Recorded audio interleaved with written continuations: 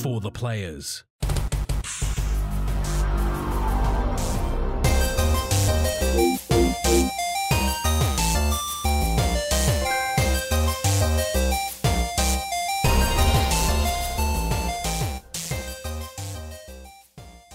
I'm Ryan Betson.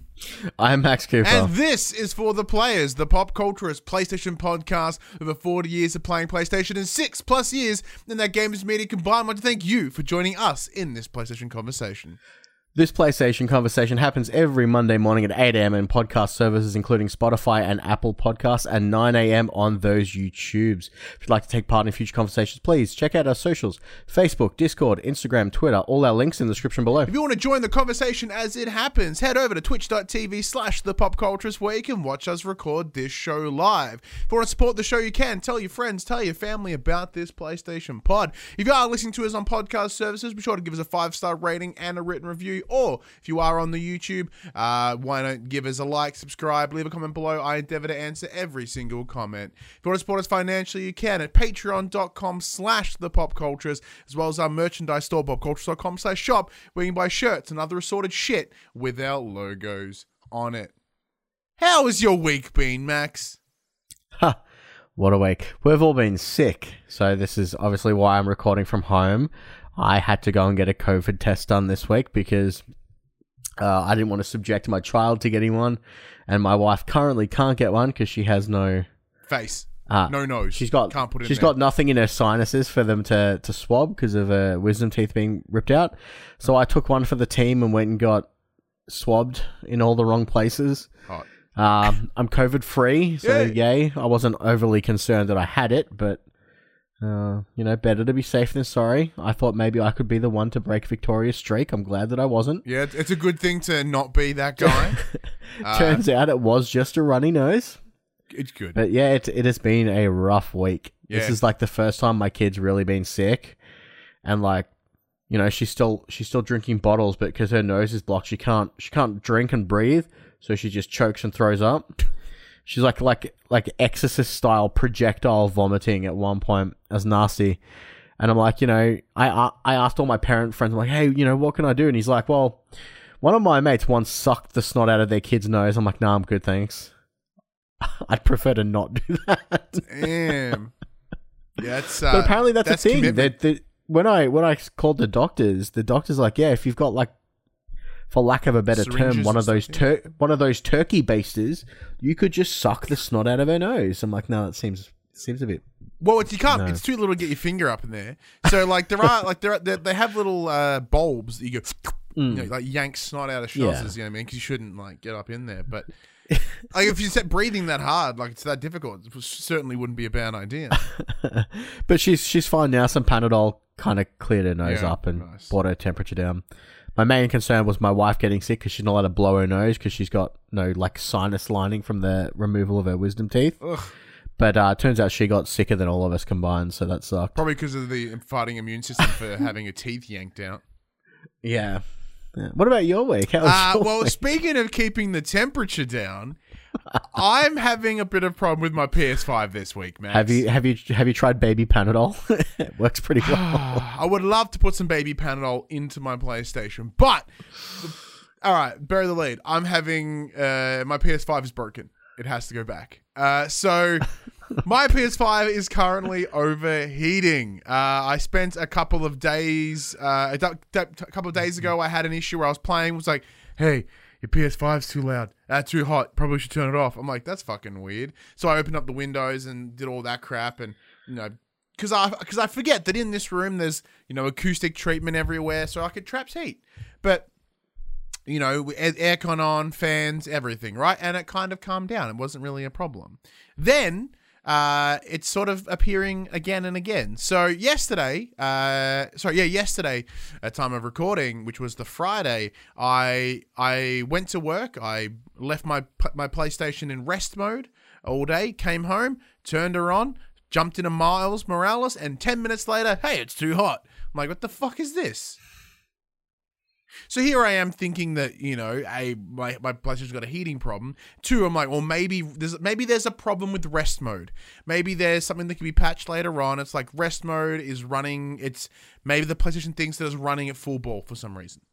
Maybe that's the issue. So I turned it off. Left it off for about an hour and a half. I went and watched SmackDown. Came back, same thing. Obviously wasn't enough time to dissipate all the heat. That's understandable. So I took the side panels off. I unplugged it. I sat it there open for 8 hours. Went to bed, woke up 8 hours later, went, all right, let's try it again. Plug it back in, put the panels back on, play Miles Morales. I get about 45 minutes in, bam, it's too hot again. It wants to turn off. Now, granted, at no point has it shut itself down, but it's actively like, you should probably turn me off because the fan's kicking in, but obviously it's not doing enough. It's a bit of it's an issue. So I ran a bunch of different tests. I tried less demanding games. I tried running it in 1080p instead of 4K. Tried a bunch of different options, and it's still a persistent issue. So this morning, I got in contact with PlayStation Direct. And we're like, hey man, my console is overheating and da-da-da-da-da. This was on the back of speaking to EB Games, who I purchased the console through. And they're like, look, best course of action, go to Sony Direct. We can still go through us, but we can't do anything until Monday. And even then, we will be talking to Sony anyway. Give it a bell. Why not? So I did. Contact them. Yeah. And then the woman I'd spoke to, now granted, it's a Saturday at time of recording when I made that phone call. So, working out of traditional hours. And I'm pretty sure with COVID, she was working at home because it sounded a lot like a lounge room. I didn't have that call center sound to it, which was interesting. But talking to this woman, it's understandable that she's just a call center worker. She didn't know all the ins and outs. So here I am talking about heat sinks and all the things that I've done and da-da-da-da-da-da. And she's like, I'll be back with you in 2 minutes. She leaves, comes back, and she's like, here are the troubleshooting lists. Make sure there's no dust in it. I'm like, I've had it for a week. You're like, it's fresh out of the box. It's literally out of the box. There's no dust in there. But okay, sure. I did that. I did it anyway, but previously. I'm like, yeah, sure, there's no dust in there. And she's like, oh, well, we need to make sure the PlayStation doesn't think that it's running hot when in fact it isn't. I'm like, no, it is noticeably warm to the touch. It is you can feel it along the side. You're like, I cooked my bacon and eggs on it this morning. Yeah, that's what I was thinking about, making some really clickbaity names for this video. I was going to call, like PS5 burnt my hand, wife and child. Really exaggerate it. Or, my PS5's so hot, my wife left me, for the PlayStation. Just things like that. But yeah, in short, it is noticeably warm to the touch. It's not boiling. You're like, ooh, you're warm. But it's pumping out a bit of heat. So even if I have this, I have a big air conditioning thingy in here, which you've seen, Maxwell portable air conditioner. Have that sitting in front of it, pumping air into it, and it still has the problem. So I'm pretty confident that either the heatsink's fucked, or maybe some of the thermo's fucked in there, or the liquid metal. I'm pretty confident that it would be the heatsink, because the liquid metal is probably more reliable. Because in the entire time I had my PS4, unless you didn't get any liquid metal at all. Yeah, it's just she's just dry in there, metal on metal. I only ever had this issue once with my PS4 Pro, and that was when I was playing Ghost of Tsushima. And then I took it to our good friend Ethan. He pulled it apart, rethermed it, smacked it back together, and it was fine. Now the difference here is I just bought this console, so I'm not going to go pull it apart. I'm not going to modify it. And 2, it's using liquid metal, so I can't even go replace it if I wanted to. So in short, I lodged an official return and replacement with Sony directly. So they sent me all the information. I then have to factory reset my console, box it up, send it on to them, and then ideally I'll get a new one whenever. The difficulty is, who knows if they have any? I presume they have to have some for replacements, right? I can tell you, coming up shortly in the news story, Mr. Jim Ryan himself said they've sold out of everything everywhere. Yeah, and that's my concern. So I'm sitting here thinking what the fuck am I going to do?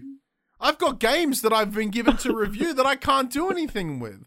Our good friend Kat at Capcom, she sent us DMC. I can't play it now. I'm like, what do I do? So I'm like, fuck. It's honestly, it's not like we run a very specific PlayStation related platform.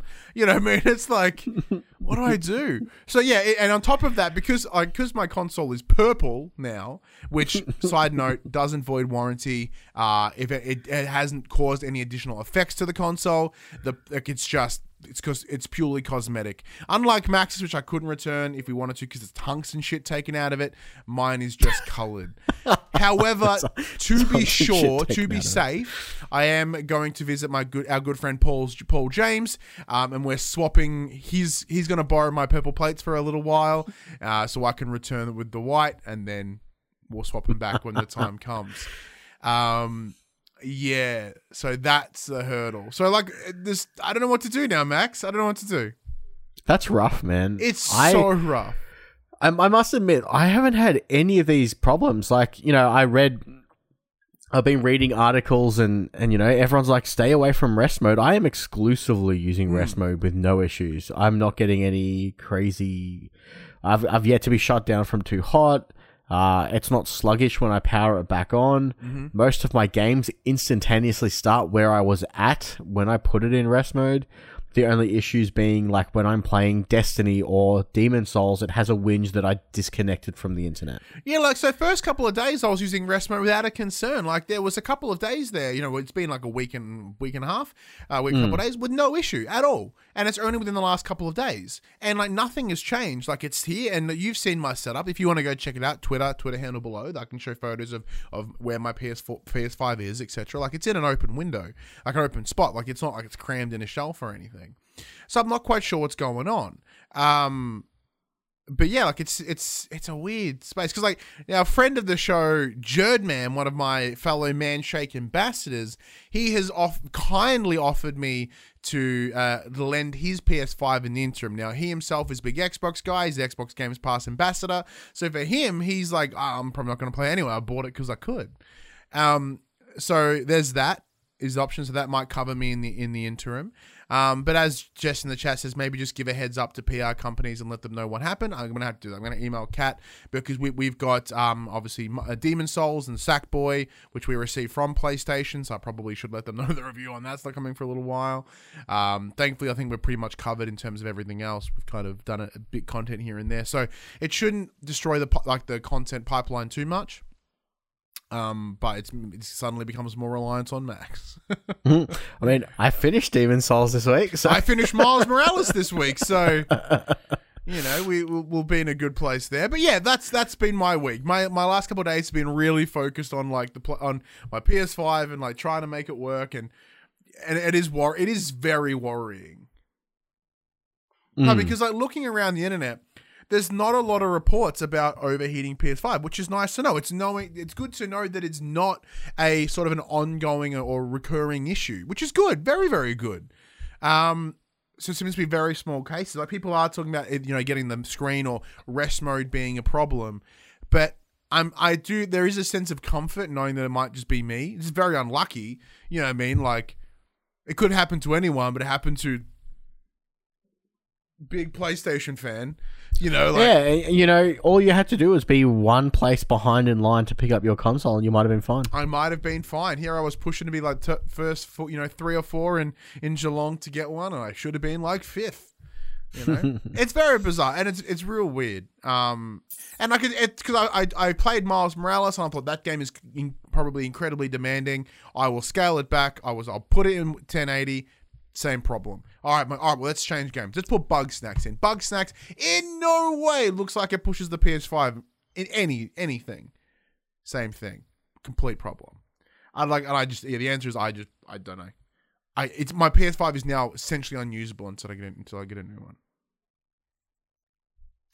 Looks like the PS4 Pro's coming out of retirement. How you gonna break that news to your son after you gave it to him? You're like, oh, sorry, son. I'm just gonna take this one back. Thank you. Yeah, he's 4, so he's not gonna like understand reason. Like, because he was with me last night as I was playing Miles Morales. Because I'll talk about it shortly, but I finished the campaign and I'm just collecting all the extra side shit, and then it shits the bed. And he's like, "Can we keep playing?" I'm like, "No, the console's too hot, buddy." He's like, "Is it cool now? Can't we play now?" I'm like, "No, mate." So he fucks off for like 4 minutes and then comes back. He's like, "Is it cool yet?" I'm like, "No." He doesn't quite understand, which is a bummer. Yeah. But anyway, Max, I can at least discuss what I've been playing. So I've played a couple of things before everything pooed itself. So Max, but what have you been playing this week?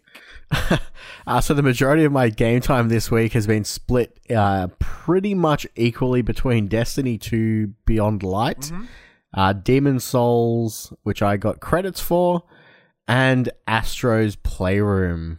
You have been going to town on Astros. So I'll start with Astro. So I pumped out the platinum on Astro's Playroom a little earlier this week. I used a little bit of the PlayStation Helper system that they've introduced. And then I also had good friend Noodle help me with the last couple of ones that they just weren't playing nicely. So he came in and gave me a hand. The new picture-in-picture mode is quite useful. And then the rest... Yeah, and then the rest of my week has been just grinding out those time trials in the CPU Speedway. And I've been knocked out of top 100 in all of my scores now. I was at my peak top 35, and I'm now back out of 100. People are just getting too damn quick. Well, and plus when you get too quick, it comes down to like the 100th of a millisecond and stuff. And yeah. So like it's rough, but I'm currently top of my friends list, and that's all that matters to me, I guess. Yeah, everyone else can suck it, I guess, and that's so. I think my overall time against like all 4 of the speedruns, I'm a good 7 seconds ahead of the next closest person to me. So that's all right. That's fun. I can't beat you, so. I'm in the same boat. I finished up. So I did get credits for Astrobot last week. That game is absolutely fantastic, as I mentioned. Did we discuss it last week? Yeah. Yeah, we don't remember. I've been on like 2 other pods this week talking about PS5. So it's been a week. Yeah. So the game is fantastic, as we discussed. It's a perfect history. It's a perfect showcase for PS5, especially if you've been playing for 20-something years and you're feeling the love. So the platinum was pretty easy. I enjoyed it. There were a couple of things that I needed to grab, and one of them was a couple of puzzle pieces here and there I just couldn't work out how to get. But other than that, it was pretty straightforward. Because like collecting all the artifacts, etc., was pretty easy. Like you just sort of found them as you were going along, so you were never sort of really out of your way. The only thing I did disappoint by, I didn't like. There's a trophy for picking up the platinum trophy in the labo, and I was like, "Fuck! I really wish I made that the platinum." Instead, I'm sitting in a fountain, But like that would have been cool. Just be like, "Hey, picture platinum." My platinum picture is me sitting at a bus stop. Oh, you got that one, undercover one. Nice. Yeah, but that game is absolutely fantastic. Avoiding the rain. I haven't tried the speed runs yet. I'm garbage at speed runs. I don't have the skill and or patience, so I probably won't give it a bell. But well done, man. That's been very impressive. How are you finding Destiny 2? So after talking last week about having some issues with it being down for maintenance and 2 sort of not really hitting the beats you wanted, how's it going now? Because the raid's released, yeah? The raid released either this morning or tomorrow morning, depending, because timing's a bit different for here in Australia. I'm pretty sure it was this morning at like 3 a.m. So I have now finished the main campaign of Beyond Light. I saw that through to fruition. It is awesome. Yeah.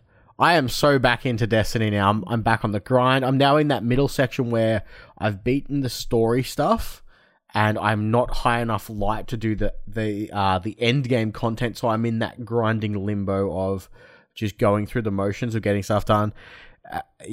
I'm really enjoying it. The new stasis powers that they've given to each of the 3 classes have completely changed the way I play them.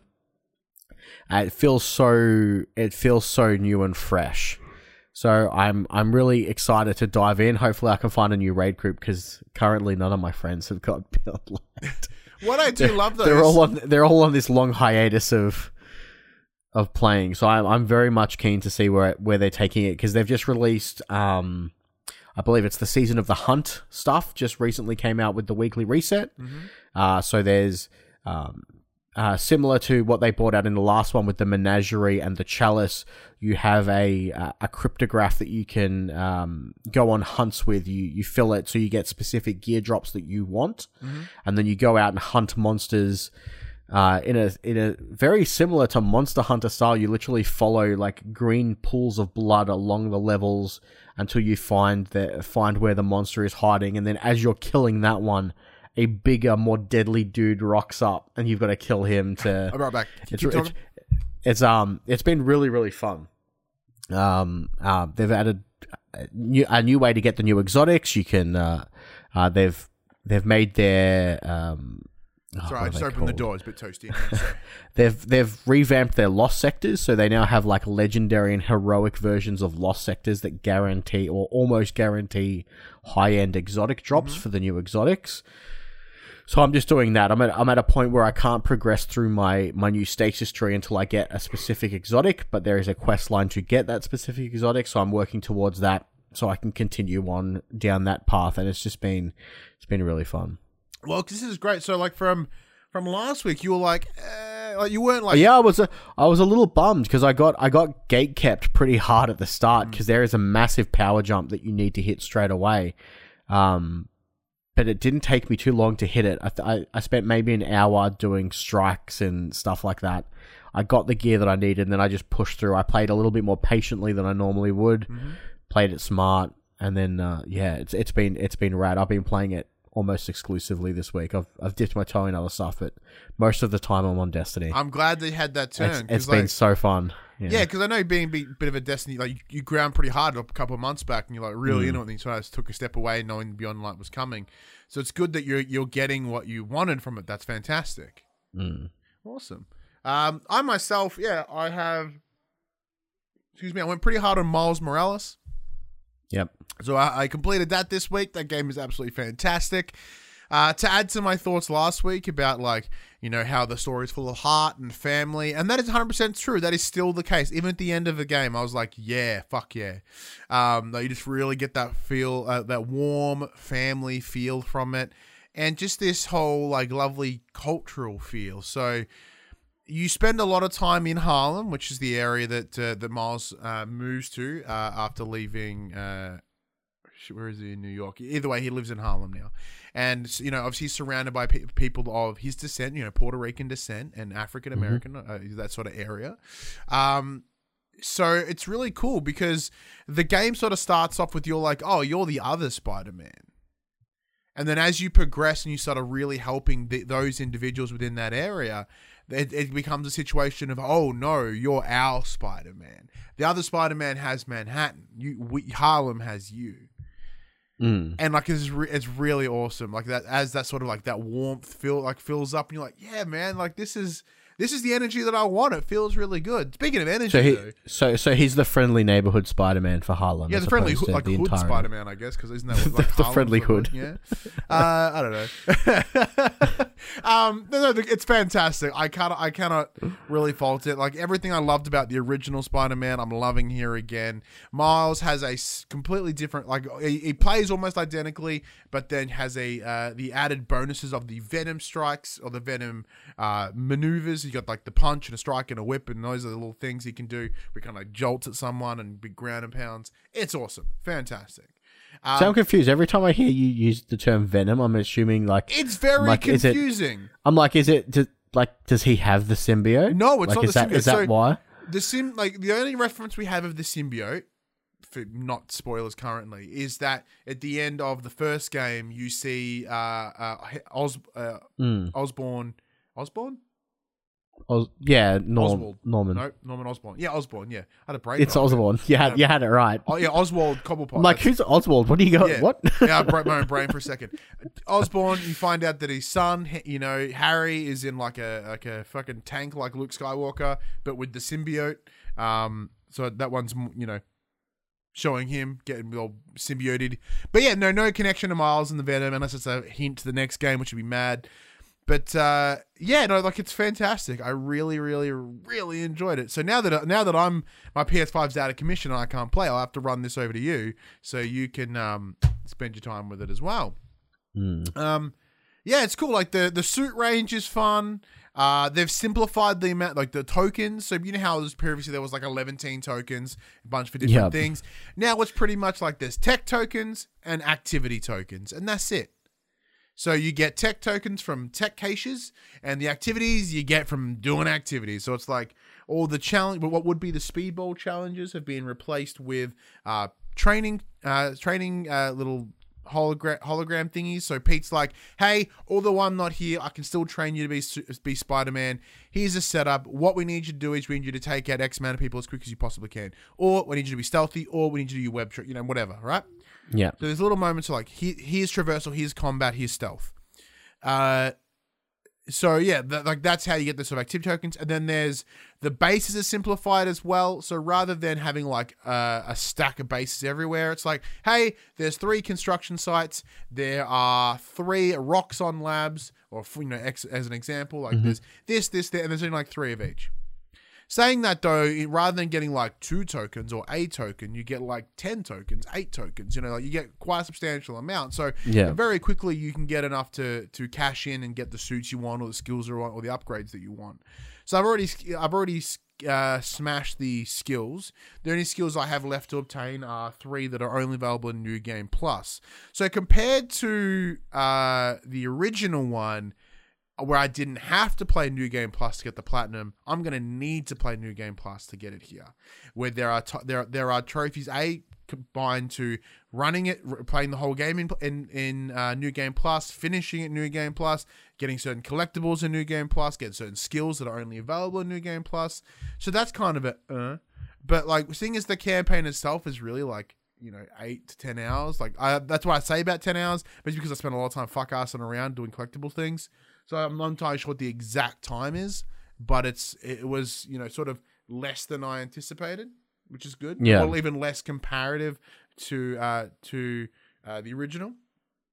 But for that reason, having to run through the game again doesn't seem like a hurdle. So if I drop it down to easy on New Game Plus, I'll be able to clear it out nice, and I'll be able to skip all cutscenes. Like bam, I should be done probably in a couple of hours once my PS5 works again. But like in order to do that though, with the increased skill range with the venom attacks, etc., and also taking advantage of the console, be able to run at a faster frame rate, or at just a faster pace in general, the combat can seem a lot harder. Like there are moments where I would normally just be like boom, boom, boom, boom, boom, boom, where I'm start getting the shit kicked out of me. Yeah, because they have the the different range of enemies. You've got like the Roxxon enemies and like the underground enemies, and how they fight is very different. And they use similar skill sets, but different skill sets. They hit you in different ways. So there is a little bit of that, and it's like, oh man, like it can really like there's Roxxon dudes with shields, but the shields absorb the venom energy. So if you try to Hadouken your way through it, that is like, and then they just push the energy back at you and you get fucked up. So like there is like where, if you go to the underground, they're sort of weak to the venom. So they have like their weaponry, you punch it and it breaks apart. They're like Hulkbuster gloves and like their big swords and shit. They get destroyed under the venom power. So you can't become reliant on one or the other. It's pretty cool. I like it. I do like it a lot. But yeah, well, I'm very keen on what you have to say. So I'll run this over to you probably this evening because I don't fucking know. Cool. I got no PS5 to play. What am I gonna do? That sucks, man. It does suck. I'm gonna keep saying it this whole time because all day I'm just like, ah. Yeah, that's rough. It's rough, man. Yeah, so I got credits on Demon Souls this week. Mm-hmm. So that took me the better part of 40-ish hours. Wow. Because I got super hard stuck in one of the levels because with the ridiculousness of Demon Souls' world tendency, every time you die in human form in a world, the world becomes closer to the dark tendency, which makes everything harder. And then you're already dying because it's hard enough, and then they're like, we're going to make it even more harder, and they put stronger enemies in, and enemies that don't normally exist there start spawning in. And it was rough. I got stuck there for like a good 10 hours trying to get past 3 dudes. It was just 3 black phantoms that kept spawning in the same area. And I just, for the life of me, could not get past them. Ended up getting past them. Spent about an hour and a half on the last boss trying to remember how his attack pattern was before getting, chopped constantly. Went back, learned some new magic spells, went in there with a spell that basically it's called warding. Basically, puts a shield around me. So instead of running a sword and a shield, I just two-handed my sword and just ran in there. So I'm like, I've got a shield spell on. Who gives a crap? Cut loose. Managed to fluke my way to victory, and now I'm doing the New Game Plus stuff to wrap up the rest of the trophies. But damn, that game is a lot harder than I remember. I think for my New Game Plus run, I'm going to run it in the Fractured World. So I'm going to run it in, basically, they horizontally flip the entire world. Just to, keep me on my toes. Make it harder than it already is. But so, having played Demon's Souls on the PS3, and being such a big fan of it, how is it playing comparatively? I imagine extremely better. So it plays a lot better because obviously in the PlayStation 3 version, it didn't have a solid FPS. Mm-hmm. It was very fluctuating depending on what was on the screen at the time. In here, we are getting that solid 60 frames per second. They didn't remove any of the enemy bullshit. They can still hit you through a wall, but if your sword hits a wall, you kind of go chunk, and then you bounce back. The amount of times I've been killed by spears coming through walls is just ridiculous. Obviously, it looks absolutely fantastic compared to what it did on the PlayStation 3. I did have to fiddle a bit with my graphical settings. I found that when it automatically turned the HDR on, the world became very dark to the point where it was almost impossible to see some enemies in some areas. And that's because the dynamic of the color is quite high. The range is high. I'd get jacked by invisible dudes. But having that stable FPS, I think, is really important, especially in how precise some of the combat can be. So they've I said it last week and I'll say it again. Bluepoint have done a fantastic job with this remaster, and I think they've done the original game justice. Yeah. So on the rumor mill, might I add, it looks as if that PlayStation or Sony may be doing exactly what they should be doing, and they are looking into buying Bluepoint. I heard a bit of that this week. Something that we've certainly speculated on, and we're not in no way we're the only ones that were like, PlayStation should buy Bluepoint. Fuck yeah, they should buy Bluepoint. Yeah, a blind and deaf person could tell you that probably needs to happen. Yeah.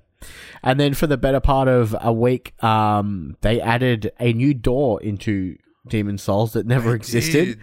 And this morning, at time of recording, someone worked out how to get through it.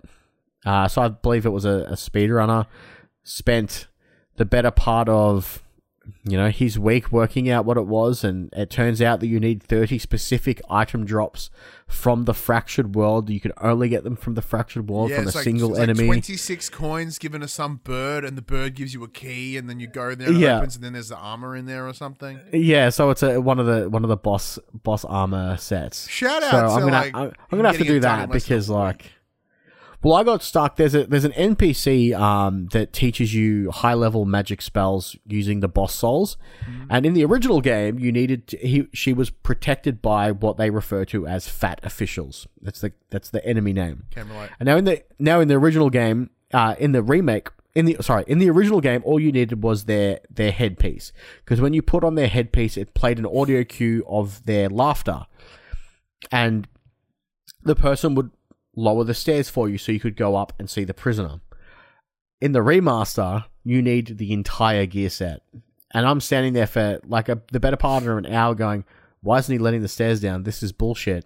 Took to Reddit, worked out that I did need all of the set pieces, went back, killed the rest of the guys, got all their gear, dressed up, worked perfectly fine. All of that for one spell.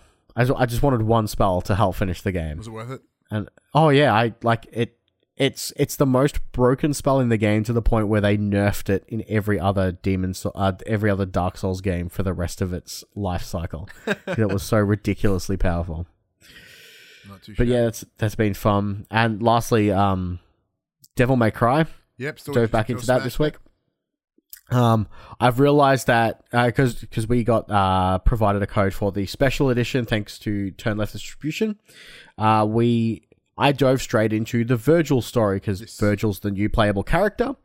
And then it's been about a year and a half since I played Devil May Cry 5, and I don't remember Virgil's role in the story, and I feel like I need to play the way it was intended first before playing Virgil because I can't remember anything that's going on. You've now gone back?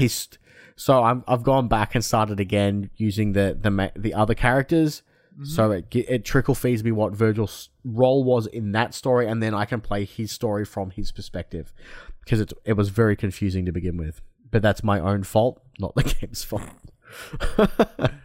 Yeah. Well, so I'm gonna have to email Turn Left, be like, "Hey, man, here's Max's review." I guess. So yeah, other than that, not much.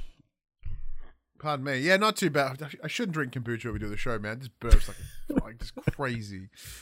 Anyway, that's about what we've been playing. Let's get into the section we call Inform the Players. We tell you about what happened this week in PlayStation. So comparatively, Max, a lot more went down inside of the news this week for the PlayStation. Like with last week being launched, it was pretty quiet, pretty tidy. However, now more has happened. So let's kick things off with PS5 news and what Sony's response to Games Pass could be. So speaking with a Russian media outlet TASS, Jim Ryan was asked about Sony's response to Xbox's Game Pass or Microsoft's Game Pass. His reply, quote, "There is actually news to come, just not today." Earlier this year, Jim Ryan had told GamesIndustry.biz, quote, "We are not going to go down the road of putting new release titles into a subscription model. These games cost many millions of dollars, well over $100 million to develop, and we just don't see that as sustainable." There's also been some PS Plus collection news.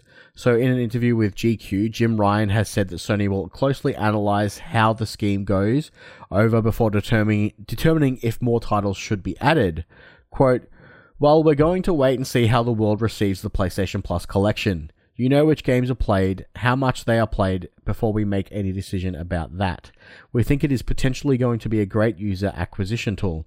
Arguably, if you never had a PS4 and chose to buy a PlayStation 5, you basically get a PS4, right?" So have you jumped into any of the PS Plus collection games? I downloaded Days Gone. Days Gone?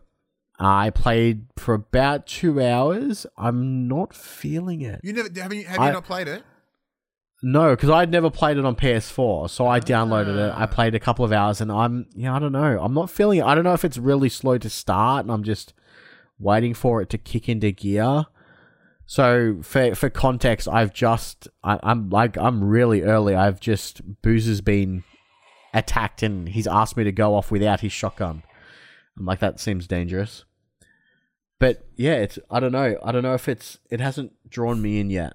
See, the game's great. I actually really, really enjoyed it, a lot. It is a slow burn. The game is way longer than it needs to be. But that time you spend, you really start to connect with the characters, and you really see... it's a bit different now for you, because you're playing on what is essentially the Ultimate Edition of Days Gone. So playing it pre-launch and then in launch window, the game was rough as guts. It was very... in terms of performance...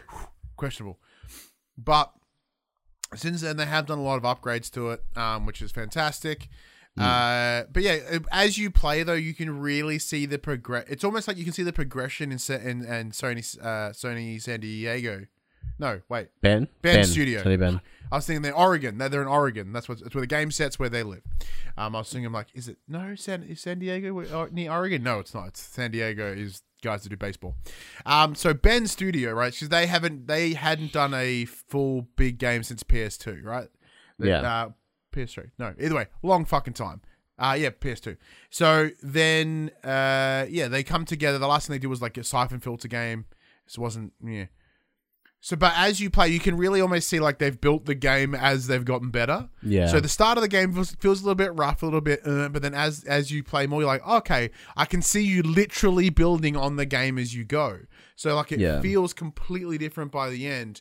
And as the sort of seasons progress within the game, you're like, all right, cool. There is this nice little growth, and you start to understand, because Deacon St. John is a really kind of initially shit character. He's really kind of cold. Be like, why the fuck are you so cold? You were just a brooding asshole. And then as you play, you're like, oh no, I get it. Because so I'll definitely stick with it, because I've heard nothing but pretty good things about it, and I am interested to see how it turns out. But initially, it is very slow to start. Yeah, that is very, very much the case. So once you start upgrading the bike and stuff, everything feels like literally faster, and you feel like you're progressing more. And as you unlock more weapons, like hordes, and get involved in how you handle those zombies, or the freakers, are a bit different. But in terms of the PS Plus collection, like I went in and claimed a bunch of the games, like just because, like I mean, I've claimed them all just in case. I didn't claim all of them though. Like I didn't claim Mortal Kombat. I didn't claim like Fallout. It was like is there a reason why you wouldn't claim them just because they're there? Like you don't have to download them, but you can claim them so you can download them at a later time. That's very true. But like to sort of go with what Jim Ryan said is like they'll be able to see that data, and I'm like, I don't care about Mortal Kombat. And they're like, all right, well, if we're going to add more games, like maybe people don't want to download Mortal Kombat, or they can see who accepts it and then who downloads it. But for me, I was like, oh, I'm just going to get the ones I want. Like I'd love to play God of War at 60 frames. You know what I mean? I'd love to, get the platinum for Days Gone. Like I was pretty close to it. I just got distracted by other games. So I wouldn't mind. Well, at some point, going back and playing it and finishing that off. That would be amazing. And like it's a brilliant list of games. And if they're going to add to it, great. But like. Because we discussed a while ago, like, is the PS Plus collection the answer to Games Pass? And it may not be right now, but it could be from what they're saying here. And Jim Ryan has the right idea. Like, Games Pass is fantastic. It is a brilliant service, and it's the one thing that Microsoft has that Sony doesn't. Like, they cannot match it. PS Now isn't even available in every country. Like, we don't have it. But we have xCloud, you know what I mean? Like there's these weird little middle grounds that we don't have. But then on top of that as well, like we know that we talked about this fucking months and months ago, maybe a year ago now, that Sony were hiring for tech dudes in Adelaide to build a new little central server hub sort of thing. So as nothing has come out of that yet, either that's just more upkeep for potential demand for the PSN, or this is where their little local hub to support PS Now, which we haven't seen come to fruition yet, which is a bummer. But who the hell's ringing me from Ringwood? I don't know who that is. And lastly, in the PS5 news, Ryan, it's sold out. So according to Jim Ryan, speaking with the Russian outlet TASS, quote, absolutely everything is sold.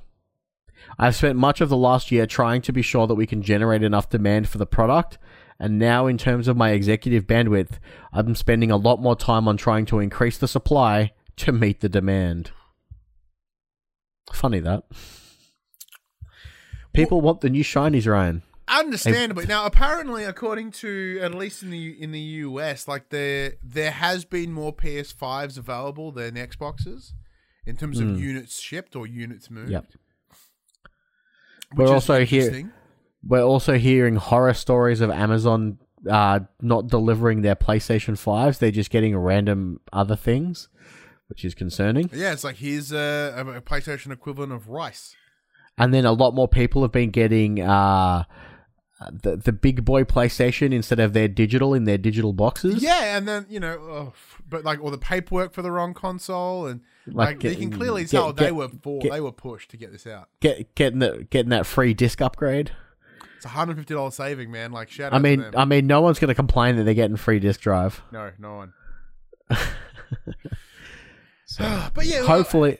To add to what we said before, that puts me in a tough space. I have to return my console now. Like, I've got to send it back. And if they're like, well, we don't have any, I'm like, well, that's fucked. Like, how do you, I don't know how I'm going to have that conversation. Like, well, how do you not have returnable consoles? Like, well, we completely sold out. Like, yeah, but this is big consumer tech. You'd think you'd have a couple. Yeah. I don't know.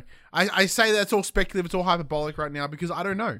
I don't know. Fingers crossed. Fingers crossed. Like, hopefully I'll find out within the next week, Ugh, it's killing me. Now, I'll jump into this one, Max, because this is a big boy. Yeah, I thought you'd enjoy this one. All right, so leaks suck.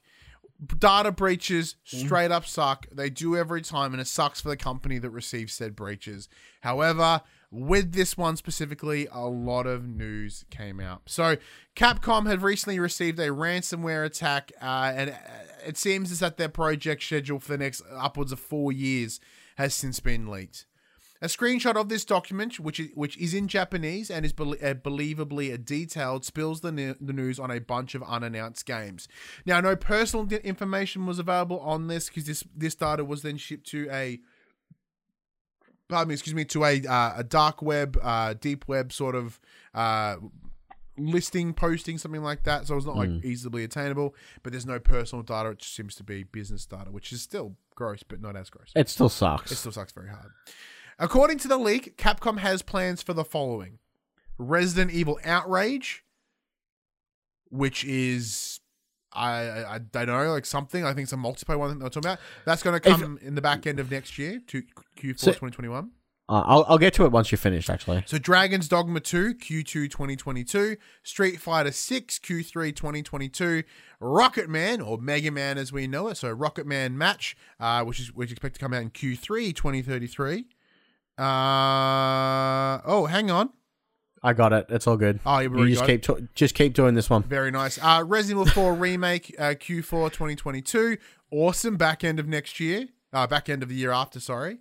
Monster Hunter 6, Onimusha New York, Biohazard Apocalypse, so that's presumably another Resident Evil there, Super Street Fighter 6, Final Fight, the remake, Power Stone remake, Ultra Street Fighter 6, which makes sense.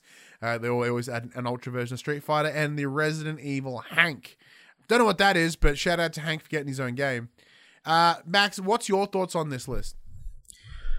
So it's my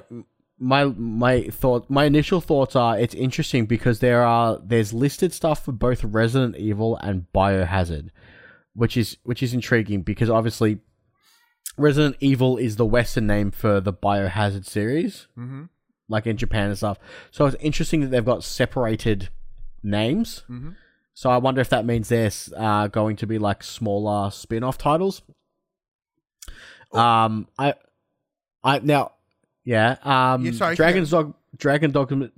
Dogma 2 is really exciting. I really enjoyed the first one. We got 3 different versions of Street Fighter 6 over the course of 2 years. That seems pretty reliable. Tends to be what they do with their Ultra and Super Street Fighters. Resident Evil 4 Remake, I guess we kind of knew about already. There'd be rumors about that happening. The date of that kind of seems to fit with those rumors as well. A new Monster Hunter is obviously a no-brainer with going on the back of how successful Monster Hunter World was. Making a new one just makes sense. It does. Power Stone Remake I'm super excited for because I remember playing that on the Dreamcast. What's Power Stone? I didn't play that. It's like one of those it's kind of like an arena fighter sort of, similar to that of like Gauntlet, if you played Gauntlet Legends. Okay. It's similar to that. But all of these games seem plausible.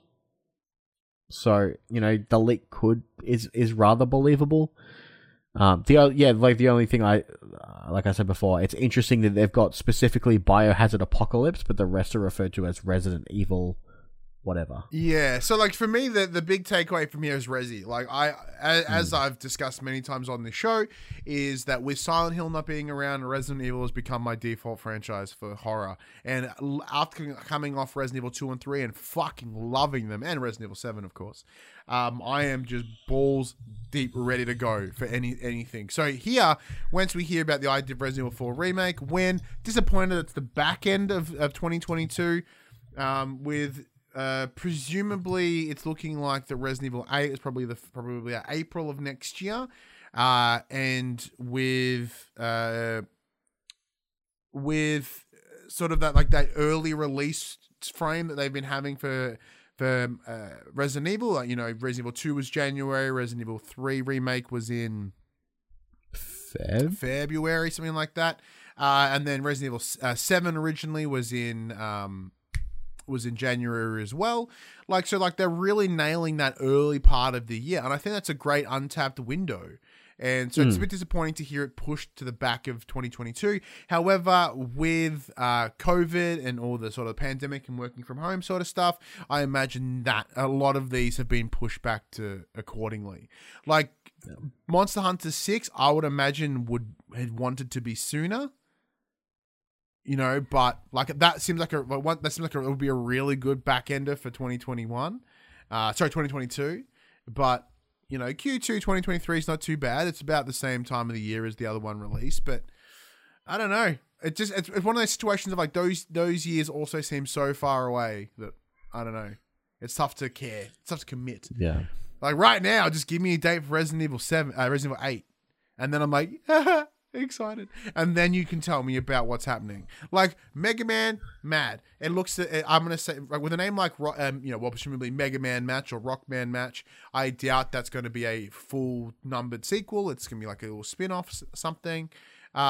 Onimusha, I don't know if many people are big fans. Street Fighter makes total sense. It's been a while since I've had a Street Fighter. People are going to get super stoked on that. And then, of course, 2 more other versions is a pretty stock standard setup. Yeah. I'm excited. Yeah.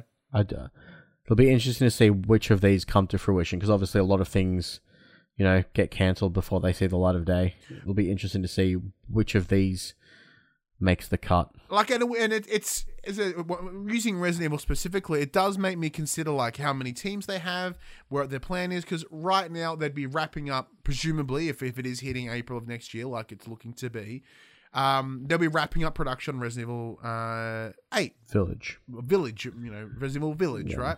So then you presumably have a secondary team working on Resident Evil 4 Remake. And then then once they're finished with Village, they'll move on to what is presumably 9, which in this case could be fucking Resident Evil Hank or Biohazard Apocalypse. You know what I mean? Like, they don't really seem like good names for us next one, you know? Because, like, you know how Village, Resident Evil Hank definitely sounds like a spin-off. Yeah, it sounds like... It sounds like in the same vein of, like, Code Veronica or... Yeah, it's Hank's obviously a character very, very deep in... Resident Evil lore. I hope it's a spin-off to Breaking Bad with Hank, and it's just you searching for minerals. Deep cut reference there for Breaking Bad fans. That's what I'd like to see. He's got to fight them blue zombies. Yeah.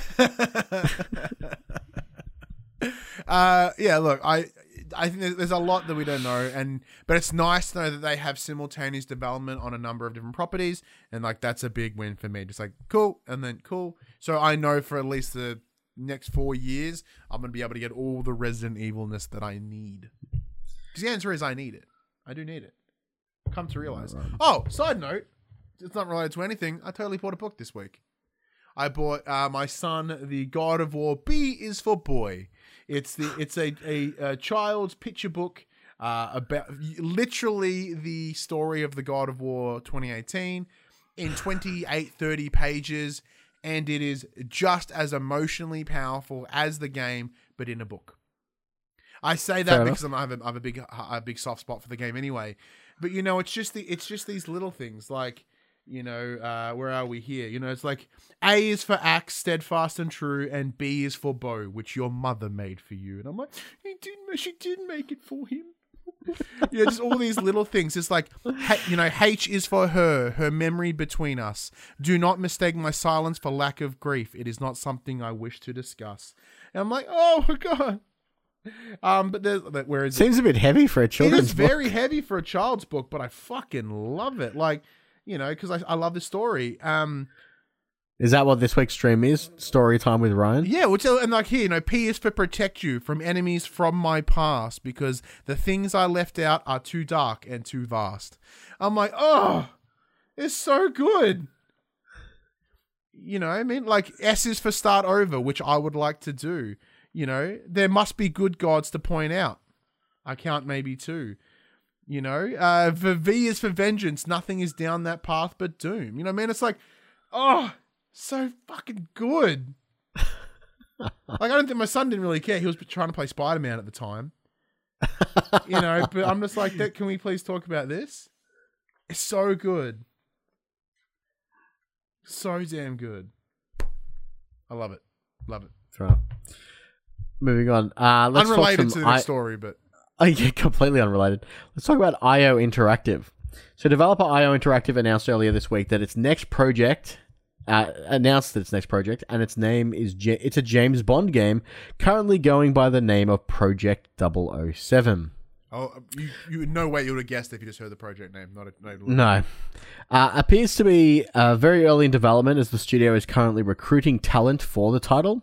The official website reads, quote, featuring a wholly original Bond story, players will step into the shoes of the world's favorite secret agent to earn their 00 status in the very first James Bond origin story. Ooh.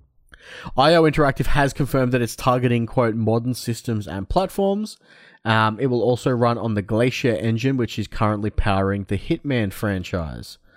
Quote, creating an original Bond game is a monumental undertaking, and I truly believe that IO Interactive, working closely with our creative partners at Eon and MGM, can deliver something extremely special for our players and communities, said the studio CEO Hakan Abrak.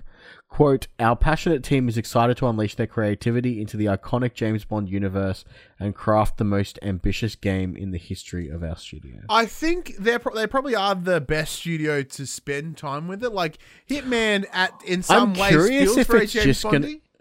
See, I'm curious if it's just going to be a reskinned Hitman. Like, they're just going to give Agent 46 some hair, and he's going to be Bond now? Agent 47. Agent 47, sorry. Well, like, it's... Yeah, are they just going to give him some hair and now he's Bond? Or they just remake GoldenEye, which they've already done before, but they'll just do it again. I'm in the same boat as you. Like, I'm like, that's interesting, but, like, they seem like the right people to handle it. Oh, they're 100% the right people to handle it. It's like in the same vein, like, using Spider-Man again. Like, Insomniac, you look at Sunset Overdrive. Sunset Overdrive is essentially the beta for what becomes Spider-Man. And, like, maybe Hitman, even though they've made, like, 11 of them, it's like, this is the stepping stone to something cool. And having that added franchise on there may make it hit a different demo. You know, people might be like, oh, I love James Bond, I'll play that. And they're, oh, man, I'll play Hitman, I guess. You know, like, that's awesome. And, you know, the idea of get to have cool cars and guns and gadgets and stuff. Because, like, Hitman does have gadgets. He has guns, and I don't think he has cool cars. But, like, it's the DNA is there. But yeah, you are right. The separation of it from Hitman would be the big hurdle. But in terms of the origin story, it's something that's never really been touched upon in the movies, from my understanding anyway. Like, they sprinkled it a little bit in Skyfall, I believe it was, where, like, they sort of returned to, like, the childhood home of James Bond, or that particular James Bond. Because, like, I know there's also that conspiracy theory that James Bond is not the actual name of the person; it's the title that is given to you, along with 007. So, like, yeah, with Daniel Craig, like, they go to his home. There's a big fucking fight there, and it's awesome. So, like, I that part has me interested, but then it may also shoot in the face of that awesome theory is that, you know, you come in as Ryan Betson, but you leave as James Bond because you are renamed, you are taking this title, and that's who you become. Yeah. So I don't know how they're going to handle the origin story with that. I'll do the next one because that seems like a good one for you. Far Cry 6, Max. It was originally set for release in February of next year, Feb 18th to be exact, but has since recently got pushed back, launching somewhere between the end of April and September. However, we now may have a more definitive date. Thanks to the Microsoft Store page, the release date is currently showing as the 25th of May or the 26th of May, depending on where you are in the world. There's reason to believe that this is legit, as the Microsoft Store online store has leaked a series of details in the past, and it seems we'll be taking a trip to Yara in about 6 months' time. Of course, this is still yet to be confirmed by Ubisoft. There is I jumped on the Microsoft Store this morning. That date is still up. It's still up?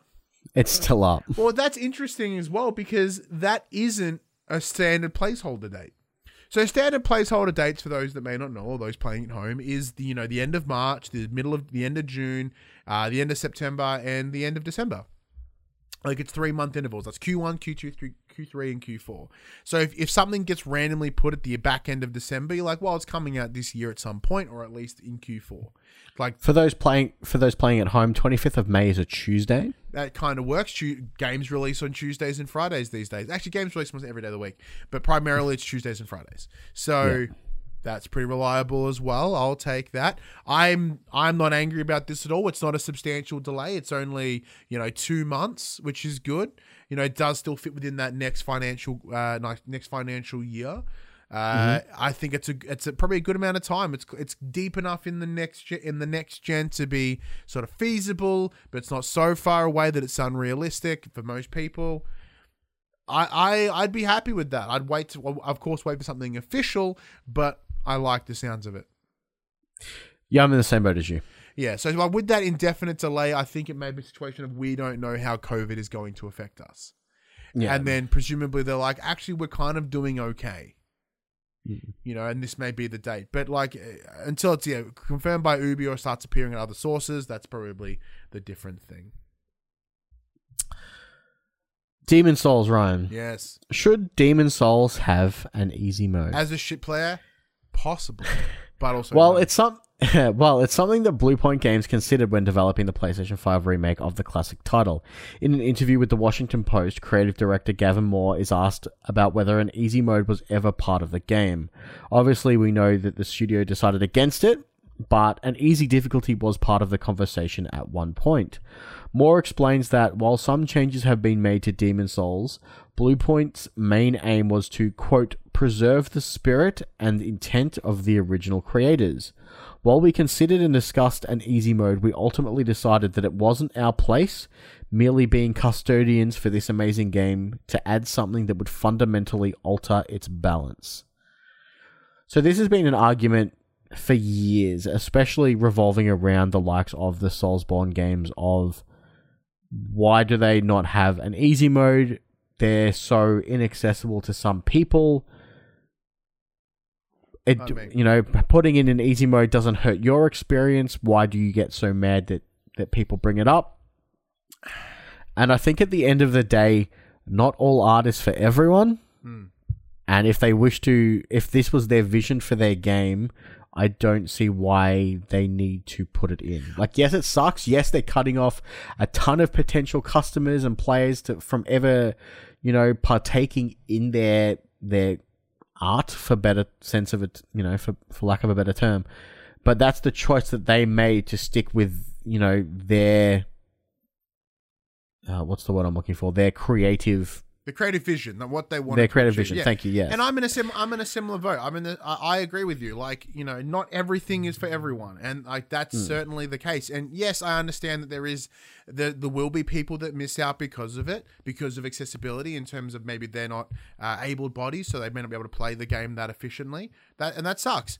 I'm able-bodied, and the game's not for me. You know what I mean? But the difference is I have the choice to play it if I want to. So I understand it from that perspective, as in in terms of accessibility, big time. But I strongly disagree with people being all uppity about it and being like, well, you just get good. I'm like, well, fuck you, man. That's not how this works. Like the idea of these elite hardcore gamers that can just somehow play this game better than you, therefore you can't play it. That's the fucking wrong attitude. In terms, I agree with you in terms of the creative vision. If you as a creator go, this is the game that I want to deliver, and part of my creative vision is this game is difficult. That's what it is. Back in the day, that was not an issue. In the 80s, we made, fucking Mega Man, and we made Mega Man hard on purpose because that's what we wanted to do. And in the same way, there are games that are easy by design, or easier by design, I should say. And that's perfectly fine. Not everything is for everyone, and that's perfectly fine. That's how I know that seems really counterproductive, but I kind of am in that vein. Yeah. You know what I mean? But once again, that comes from me knowingly understanding my privilege, as they say. I am the majority. I am, in terms of my capabilities, I couldn't be any more the fucking average person. So my stance on it is a little bit varied. Now, granted, I work with individuals who have ability challenges, and some of them still play. They make it work. Yeah, man. It's if anything, that's a better challenge. If they're like, well, I can finish Demon Souls. I have a disability and I can still finish the game. Can you? No. Yeah, and I understand for many people, be able to finish their game on hard or whatever is a badge of honor. And if that's the case, that's odd for you. But good on you, I guess. You're fucking weird about it, but that's fine. That's a problem. That's something that they need to reflect upon. But it's weird because there are weird sects within the gaming space where like there is super, idealistic utopia where it's like everyone should play. Everyone should be able to play on everything. But then in the same breath, like, everyone should play everything except Demon's Souls. You can't play Demon's Souls unless you're good. So like there's a lot of contradiction within the gaming sphere itself. Yeah, it's hard because like, you see all these people to go to the opposite end of the spectrum that are like, I finished Demon's Souls without taking any damage, and I was playing on a Guitar Hero controller. Like, I'm fucking like, good for you. I'm like, awesome. What do you want me to do about it? Do you want a medal? Like, do you want a fucking badge? Like, don't get me wrong, they are incredible to watch. Like, I watched someone finish it with like the Dance Dance Revolution mat. Like, yeah, and that shit's cool for their self-achievement, but using that as an avenue to bring someone else down, which from my I agree entirely. Like, what's the name of the gentleman? Is it, I think I want to say Laserbeam, but I don't think it is.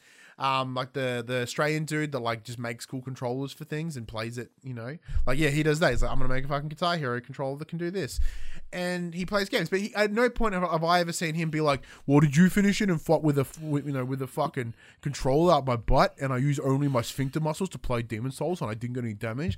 Like, no, because for most people they're like, that is not a brag. That's embarrassing for you.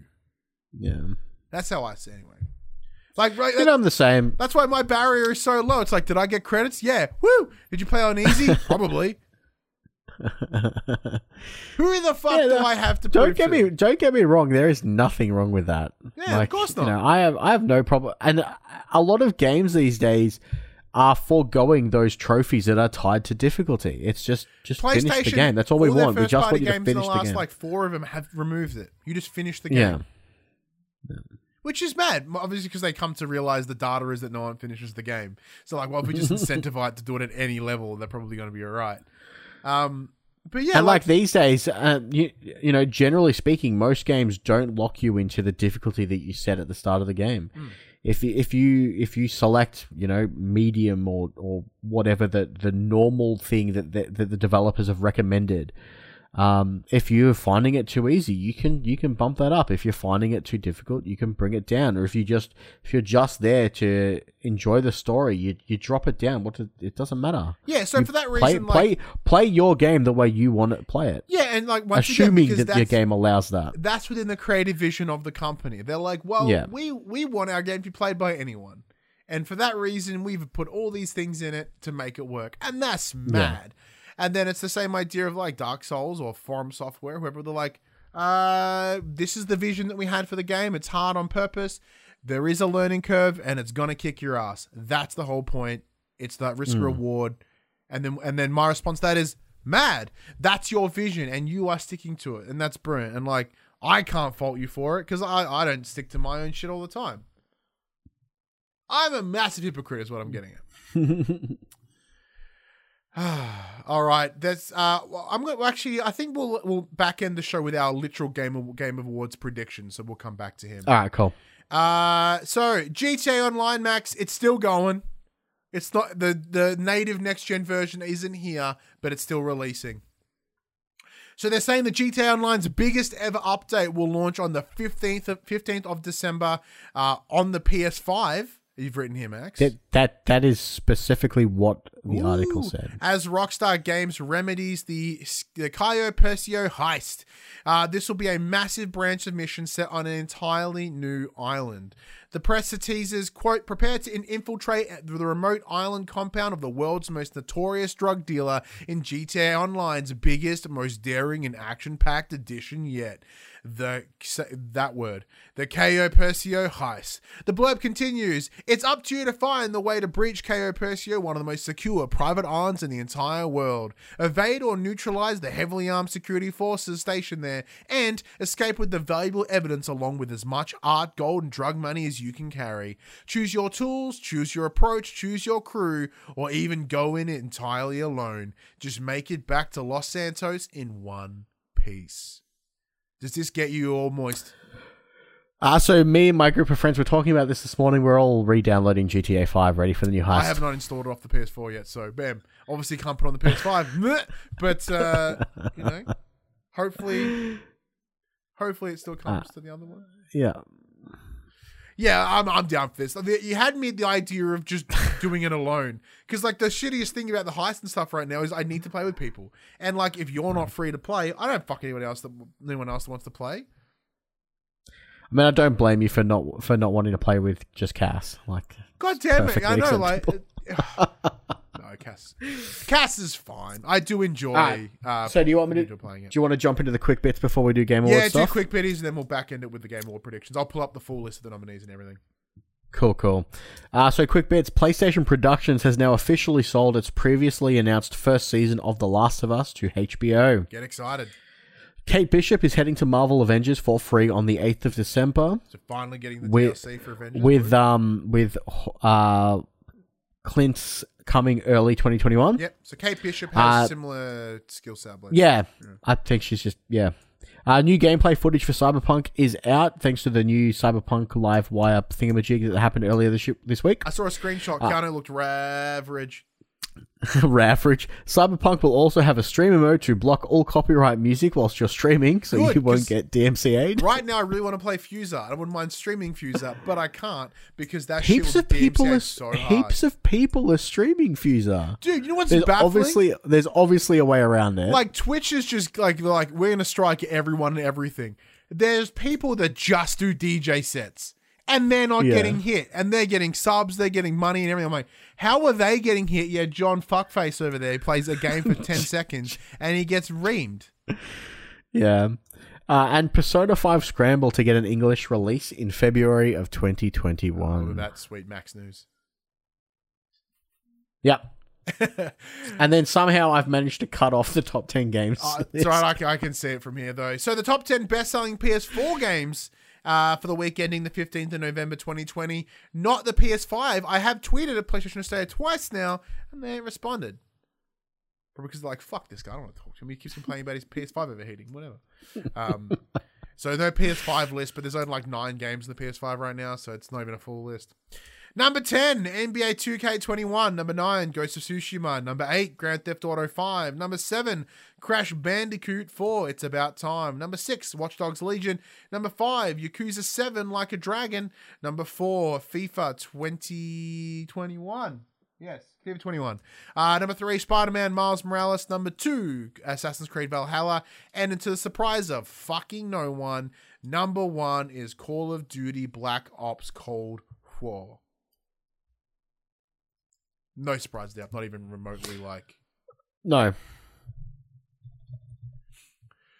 Alrighty. So let's move along into the Game Awards. Let's have a look at the nominees here. Now, we are just going to go from bottom to top, ending with our game of the year. So this week, Jeff Keighley revealed all of the big nominees for all the categories, which is mad.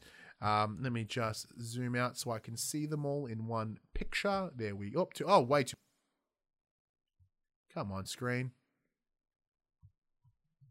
Wow, this website does not really work well for scaling. All right, This website is horrendous for loading too. There's so many moving parts on it. It takes. Yeah, it's rough. All right, so let's just go down to it's all esports. I don't give a fuck about you. All right, esports, whatever. All right, here we go. So we're not going to go through the whole list, are you? Fuck yeah. The list is huge. Yeah, we'll just go through the one. The list is huge. We'll go through the ones of major note, right? So, like best debut game, Carry On, Mortal Shell. I'm gonna have to bring this over here because it's not. It needs to be widescreen. Best debut game is Carry On, Mortal Shell, Raji, Roki, and Phasmophobia. What do you reckon, Max? I've played 3 of the games on the list. My personal vote is Mortal Shell, being a Souls-like game. I thought it was absolutely fantastic. But with how much of a breakout hit Phasmophobia has been on Steam, I have a feeling that might take it.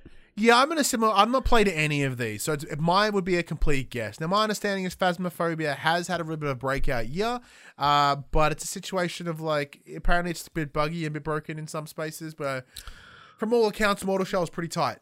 Well, apparently, Mortal Shell, there was such high demand that they decided to do an actual physical product line of it. They were originally going to release it as a digital only. And that sounds like that's positive comparatively, so big up for that.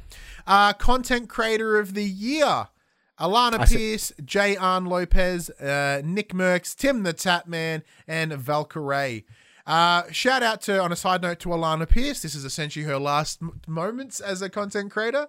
As she has, I mean, technically, she's still going to be creating content. Yeah, so she's officially now a writer at Sony Santa Monica, presumably part of God of War and whatever is moving forward.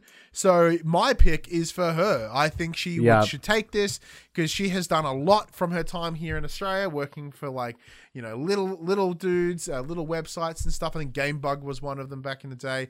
And then she became an Xbox sort of ambassador, which she then moved to the US and did IGN and Rooster Teeth and Inside Gaming and stuff like that. And now she's gone all into being a writer for Santa Monica. Now, even though I love Tim the Tap Man, I used to watch a lot of his stuff back in the day, and his music for when he received a sub or a tier 3 sub and he does a little dance, absolute winner. I really love it. But I think in this circumstance specifically, knowing how tight Alana is with also a lot of the people involved in the awards, I kind of see him giving it to her. Yeah, I'm the same boat. Yeah. Best multiplayer game: Animal Crossing New Horizons, Among Us, Call of Duty Warzone, Fall Guys, Ultimate Knockout, and Valorant. See, this is really hard because obviously Animal Crossing was huge this year. Yeah, it was. Like, absolutely huge. And obviously, Fall Guys had that massive launch. They came out free PlayStation Plus. Among Us has been on every single person's Twitch stream for the last X amount of months due to lockdown. It's really hard to call. My pick, it's probably going to be between Among Us and Fall Guys. Yeah, because what the description here goes for outstanding online multiplayer gameplay and design, including co-op and massively multiplayer experiences, irrespective of game genre or platform. So they're essentially like, what has been the best shared experience? And I think Animal Crossing is certainly a shared experience. Fall Guys was really good at the start, but it has seen a bit of a drop off. I'm going to say it's probably going to be Among Us. I think from a consistent support, a complete surprise out of nowhere, and the amount of people that are getting involved and activated within this is also chat. Let us know what your picks are too. We'd love to know if you are still watching. So for that reason, I would put Among Us in that. I think its life cycle has strengthened way past Fall Guys and also past Animal Crossing. Even though Animal Crossing sold incredibly well, it sold more than any individual PlayStation 4 first-party game ever. Or any PlayStation first-party game ever, I should say. Yeah. So Jess is in the same boat. She believes that Among Us or Animal Crossing, and the puck goes. I had an issue picking Among Us because it isn't from this year. Granted, it did take off this year, but he's also being a stickler. And I think technically, the Call of Duty Warzone title isn't from this year either. It's very true. Best sports / racing game: Dirt 5, Formula 1 2020, FIFA 21. NBA 2K21 or Tony Hawk's Pro Skater 1 and 2? It'll probably go to like FIFA or NBA. Personally, my vote would be Tony Hawk's Pro Skater. I think Tony Hawk. Mostly because you reckon the nostalgia will kick everyone into voting for it? We talk about how FIFA, like, wasn't there a thing where the people just were copying and pasting reviews of last year because nothing has changed in FIFA, and NBA being so littered in microtransactions, and there's a lot of bad taste in people's mouth about that game, regardless of how good it is. Yeah. And I think that alone might be a deterrent. But I think Tony Hawk's Pro Skater came at a time when people wanted it, people loved it, it respected where it came from, and I think that's probably a big part. And Jess in the chat agrees with me there as well. Best sim strategy, I have fucking idea, I don't play them. But Crusader Kings, Desperados 3, Gears Tactics, Fight Sim, or XCOM. Flight Sim. What they've done is a straight up achievement. It's brilliant. Yeah, I think for sim strategy, Flight Simulator is an easy pick. Crusader Kings 3 is also a fantastic game. Best family: Animal Crossing New Horizons, Crash Bandicoot 4, It's About Time, Fall Guys Ultimate Knockout, Mario Kart Live Home Circuit, Minecraft Dungeons, Minecraft, what I said, that's so weird, Paper Mario The Origami King, Animal Crossing. Yeah, Animal Crossing. Animal Crossing is not going to win Game of the Year or anything, so I think this is just like most Nintendo games, they tend to come out here in the best family game. Yeah, easy done. Best fighting game, I couldn't care at all. I don't think I could.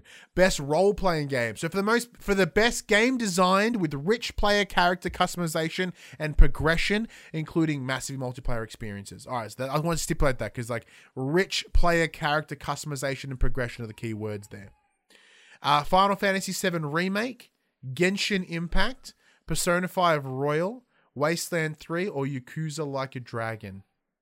Well, see, this one's hard. I've played 4 of the 5 games, Yakuza being the only one I haven't played. And Genshin Impact made such a huge splash when it came out. I can actually see that taking it. Yeah.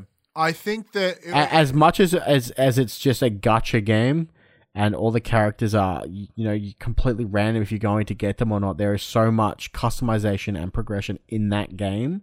And the way it took off, I have a feeling that could do it. I would agree with you. As much of a fan of Final Fantasy and Persona that I am, I have a feeling that Genshin will take it. Yeah, I agree with you, and it is for free as Jess adds as well. So like, I do think Genshin Impact will have a big swing in that direction, or it should. However, I do think the collective nerd bonus for Final Fantasy VII Remake. It's also up for through. Best mobile game. Yeah, so I think the boner people have for Final Fantasy will give it the win. Best action adventure game: Assassin's Creed Valhalla, Ghost of Tsushima, Marvel's Spider-Man, Miles Morales, Ori and the Will of the Wisps, Star Wars Jedi Fallen Order, and The Last of Us Part 2. Once again, for the best action adventure game combining combat and traversal, combat with traversal and puzzle solving. I know that's a generic enough statement to like be anything, but there is some wording there. I have a feeling that Last of Us 2 is gonna take a lot of awards that they're nominated for. I agree mostly, even though like I enjoy Last of Us Part 2 and I thought the fan game was great. I do think and although the public consensus is a little bit different, I do think the people that loved it the most were the critics, and this is the big nominees for this are critics and reviewers. So I think for that reason, Last of Us is probably going to take it here. Jess says Valhalla, so I know she's having a great time with it.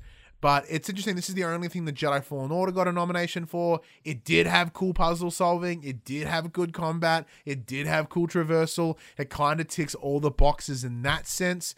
The Last of Us didn't really have puzzles or anything. But like, if you want to go that specific, right, about what they say. Mm-hmm. But the answer is probably The Last of Us. Best action: Doom Eternal, Hades, Half-Life Alyx, Neo 2, or Streets of Rage 4. I would like to see Neo 2 pick this up, but I have a feeling it'll be Doom Eternal.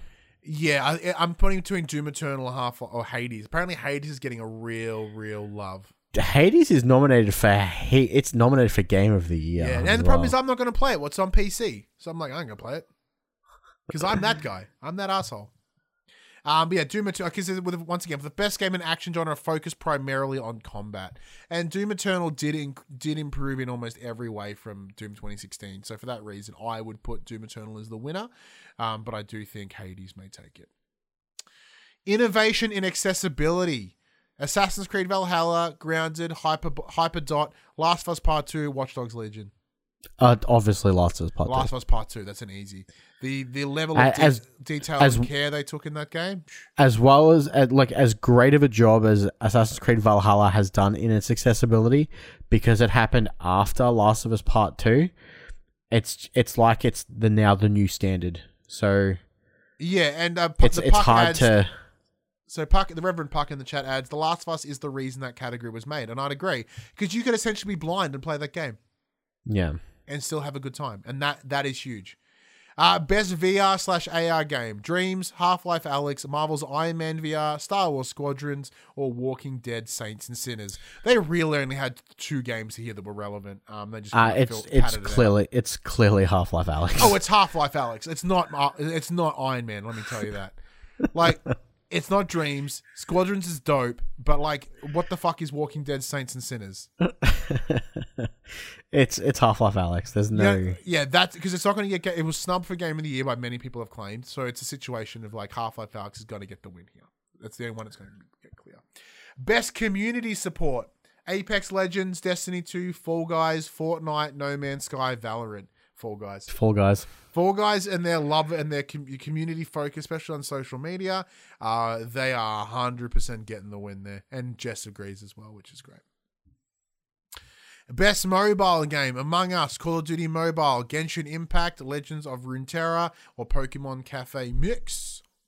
It'll be Genshin Impact or Among Us. It'll be Genshin. I'm pretty confident it's Genshin. Like Fall Guys, I think might be a situation of Fall Guys might get the other one and Genshin will get this one, or vice versa. I think there'll be a situation of like you pick between the two. Best independent game: Carry On, Fall Guys, Hades, Splunky 2, or Spiritfarer. Hades has got this in the bag. Oh yeah, when Hades has got Game of the Year nom, you know it's getting fucking best indie. Best ongoing title: Apex Legend, Destiny 2, Call of Duty Warzone, Fortnite, or No Man's Sky. Now I don't play any ongoing games, so I'm reliant on you here, dude. I'd like to see Destiny 2 win it, but it's more likely to be Fortnite or Warzone. Really? Just because not Apex? I thought Apex gets the love. I guess I haven't actually played Apex in so long, but I know that Warzone and Fortnite get updated and worked on a lot more often than what Destiny sees its content drops. Because it's hard because they specifically say awarded to a game for outstanding development of ongoing content that evolves the player experience over time, and obviously all of these games have that. It's just some do it faster than the other. It's really nice to see No Man's Sky still in there. Well, No Man's Sky has been received incredible support in content. To me, if you want content that evolves, you look at No Man's Sky. Like, that is not the same game as when it launched. Like, Fortnite is still the same game. They just give out different skins. So they give you ongoing support in different skins. Call of Duty Warzone is kind of the same. Destiny 2 has released a series of DLCs. And since separating from Activision, they've completely changed their entire approach. Apex just gives you new characters. So it's a situation of like, by definition of what they've put here, it should be No Man's Sky. But I have a feeling it'd probably be like, Destiny or Fortnite or something. Probably Apex. I'm going to say Apex, I guess. Games for Impact. I haven't played any of these, so I don't have an answer. I've only heard about Spiritfarer, and apparently that is an incredible game. Yeah, I've heard of Tell Me Why. It was on the Xbox Games Pass, and apparently it's like just more of like Life is Strange, sort of like what Don't Nod did. Yeah. Puck adds in the chat, I went with Destiny because I'm a fanboy, but Apex seems to be crushing it. I think that's the big difference. I didn't hear anybody complain about Apex. Best performance: Ashley Johnson as Ellie in The Last of Us Part 2. Laura Bailey as Abby in The Last of Us Part 2. Daisuke Tsuji as Jin Sakai in Ghost of Tsushima. Logan Cunningham as Hades in Hades. And Naji Jetta as Miles Morales in Spider-Man's Miles Morales. My pick is Laura Bailey as Abby. I think she'll get it, and it'll be so controversial. Everyone will crack the shits, but like, I think it's probably spot on. Like, Jin Sakai, I thought was a really bland character. I didn't fucking care for him at all. And he's just stoic. So I guess in terms of playing in a samurai, he was very stoic and very like, I am the man. And like, it's kind of expected, right? But like, I think Laura Bailey should probably get it just as a nod to be like, everyone shut on you for no reason. You're like, if you want a character that gives us such an incredible and overwhelming performance that you start the game hating her and you end the game understanding her, connecting to her, or not agreeing with her, but like showing empathy towards her. That's performance. It's like with Ellie at the start of the game, at the end of the game, I was like, what the fuck are you doing? Like, in terms of a genuine connection to the character, like the performance was great. Ashley Johnson smashed it again, but it's just not quite there. You know what I mean? In terms of a noticeable performance. Miles Morales, really good, really enjoying it. Well, I really enjoyed it. There's a lot of subtleties in his performance that I really liked, and like I can certainly see why he's been nominated for said performances, but I am pretty confident that Laura Bailey will probably take that as Abby. Yeah. Mostly for even just for like the shit that it would bring. Just be like, rub it in everyone's fucking face. Best audio design: Doom Eternal, Half-Life Alyx, Ghost of Tsushima, Resident Evil 3, The Last of Us Part 2. So it's hard. I've only really played. I played all of them except for Half-Life Alyx. It would probably be between Doom and Last of Us. I think Last of Us will probably take it.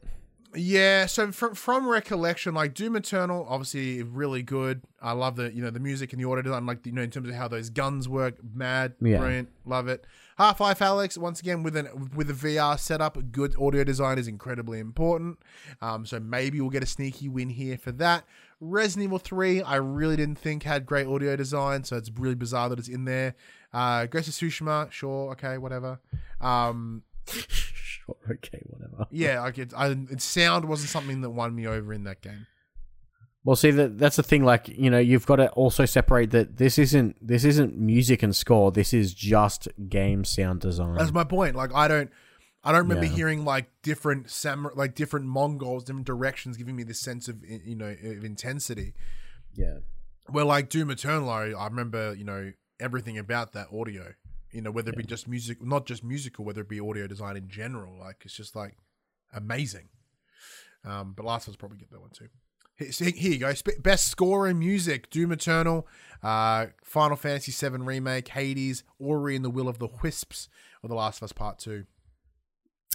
So I really love the Final Fantasy music, but I think Doom or Hades will take this one. I don't think Doom will take it. I personally don't believe the Doom Eternal soundtrack was as good as the original. The original straight up fucking deserved it. 2016 Doom was impeccable with its music, where Doom Eternal didn't quite bring it the same way.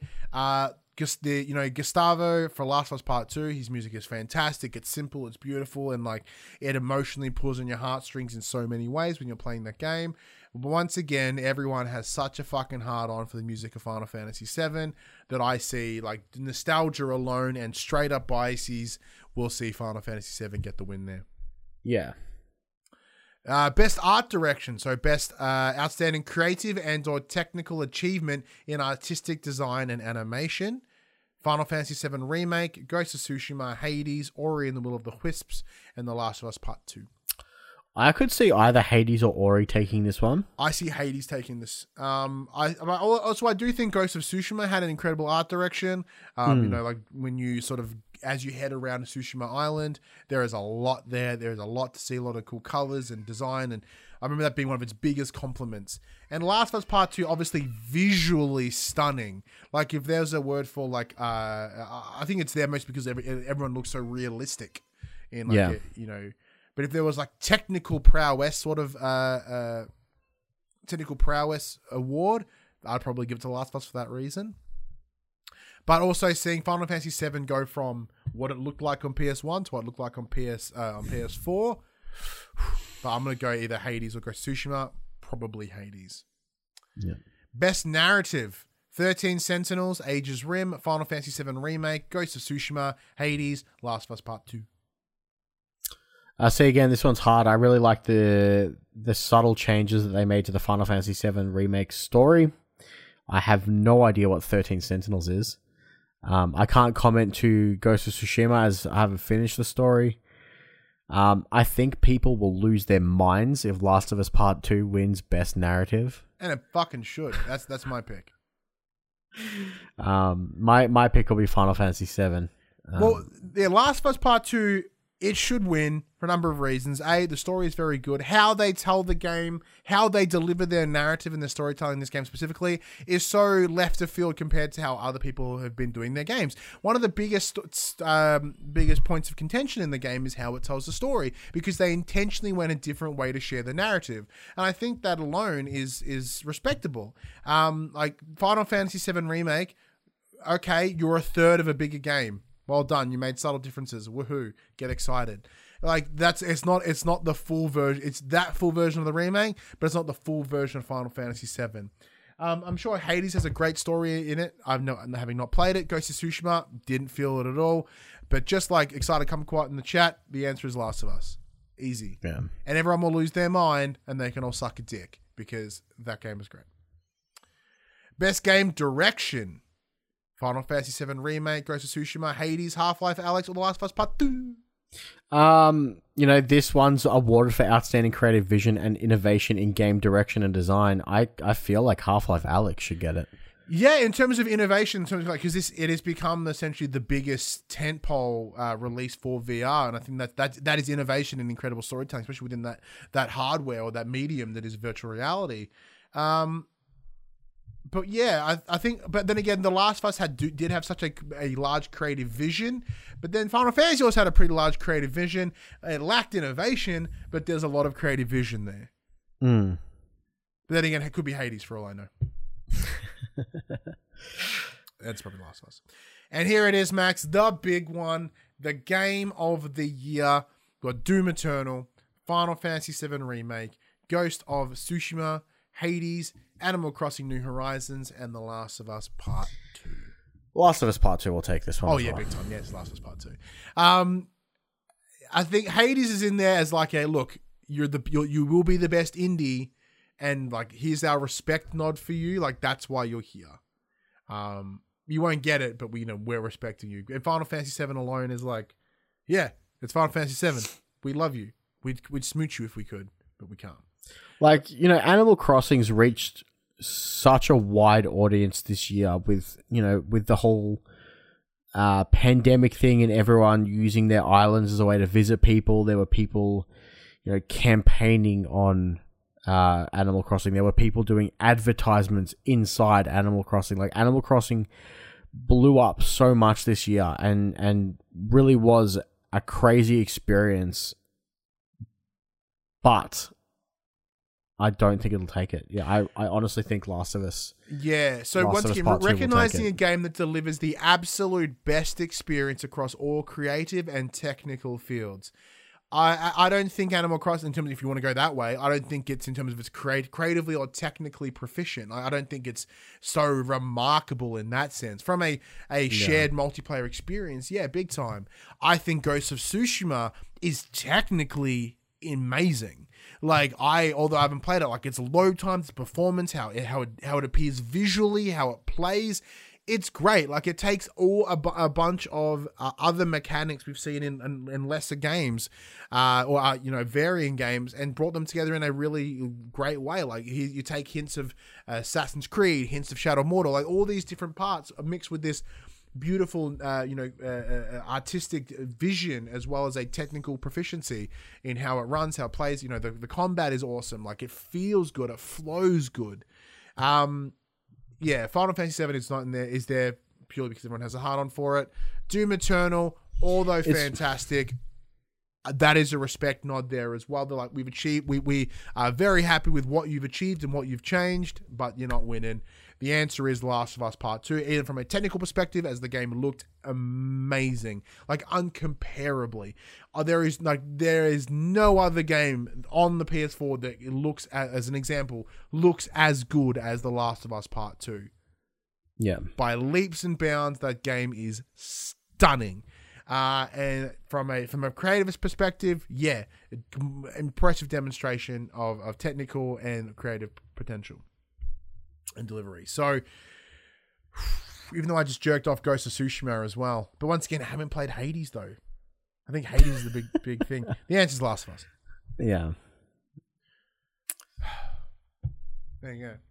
All right. Upcoming titles for the next week. Oh yeah, so for those, these are all games that have come out this year and have been doing well. These are the games that are coming to you in the next week in a section we call Coming to the Players. We have this came out yesterday. Katamari Damacy Reroll PS4. We have Spirit of the North Enhanced Edition coming to PlayStation 5 November 26th. We have Empire of Sin coming to PS4 December 1st. We have Worms Rumble coming to PS4 and PS5 December 1st. Chronos Before the Ashes coming to PS4 December 1st. Twin Mirror PS4 December 1st. And I think that's it for this week. Not a whole lot this week, as to be expected. Not a whole lot. Sakuna of Rise and Ruin is out now on the PS5. It came out on the 20th. So if you want an actual Game of the Year contender that won't get it because everyone will forget about it next year, go pick that up. It'll certainly be in my Game of the Year list. Let me tell you that much. Because we'll start looking at ours. We probably won't do ours until mid-December or something. But yeah, we have to wait for Cyberpunk to come out. Yeah.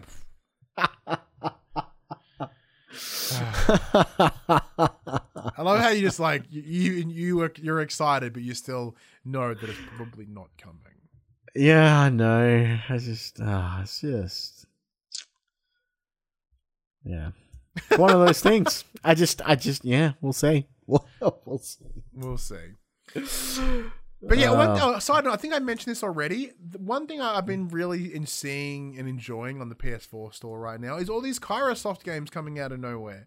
So Kairosoft are these little mobile games, like they're like a Game Dev Story and Epic Astro Story and like Mega More. Like they're essentially little like role play, like sim management games. And I fucking love them. And like, I think I may have mentioned it already, but like every week there's a new one, and I'm like, yeah. Like they're like unnecessarily expensive. They're like $19. I'm like, they're like $6 on my phone. Fuck off. But if I had the money, I'd probably buy them and play them again. Game is very good. Anyway, that's terrible. I don't know. I'm shameful. Yeah. Speaking of, there was a Harvest Moon shirt on Shirt Punch Day, and I don't think I bought it in time. Oh no. You can close out the show. Just make your own, man. Anyway, this PlayStation conversation happens every Monday morning at 8 a.m. on podcast services, including Spotify and Apple Podcasts, and 9 a.m. on those YouTubes. If you'd like to take part in future conversations, please check out our socials: Facebook, Discord, Instagram, Twitter. All our links in the description below. If you want to join the conversation as it happens, head over to twitch.tv/thepopcultures where you can watch us record this show live. You can get in the chat and have a damn good time. If you want to support the show, you can. Tell your friends, tell your family about this PlayStation pod. If you listen to us on those podcast services, be sure to give us a 5-star rating and a written review. If you are on the YouTube, why not like, subscribe, leave a comment below. I endeavor to answer every single comment that does appear. Additionally, if you want to support us financially, you can. Patreon.com/thepopcultures, as well as our merchandise store, popcultures.com/shop, where you can buy shirts and other sort of shit with our logos on it. Which this week I did sneakily release a new design.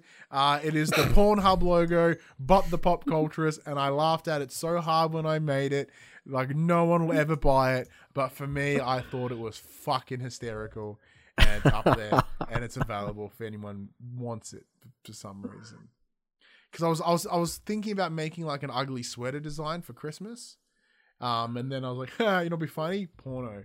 So then I made that logo instead. But until next week, I'm Ryan Betson. I'm Max Cooper. And that was For the Players.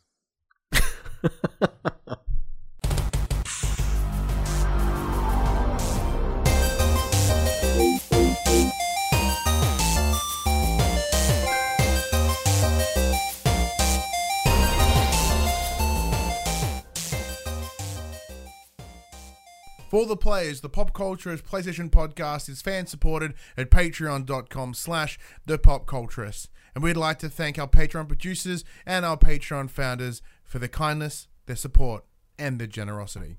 Our Patreon founders: Alpha Ferret, Craig O'Flaherty, David Chataway, Jesse Stevenson, and Jacob Garner. And our Patreon producers: Damien Holdies, Lee Wintershoven, Sean Levitt, and Solomon Barak.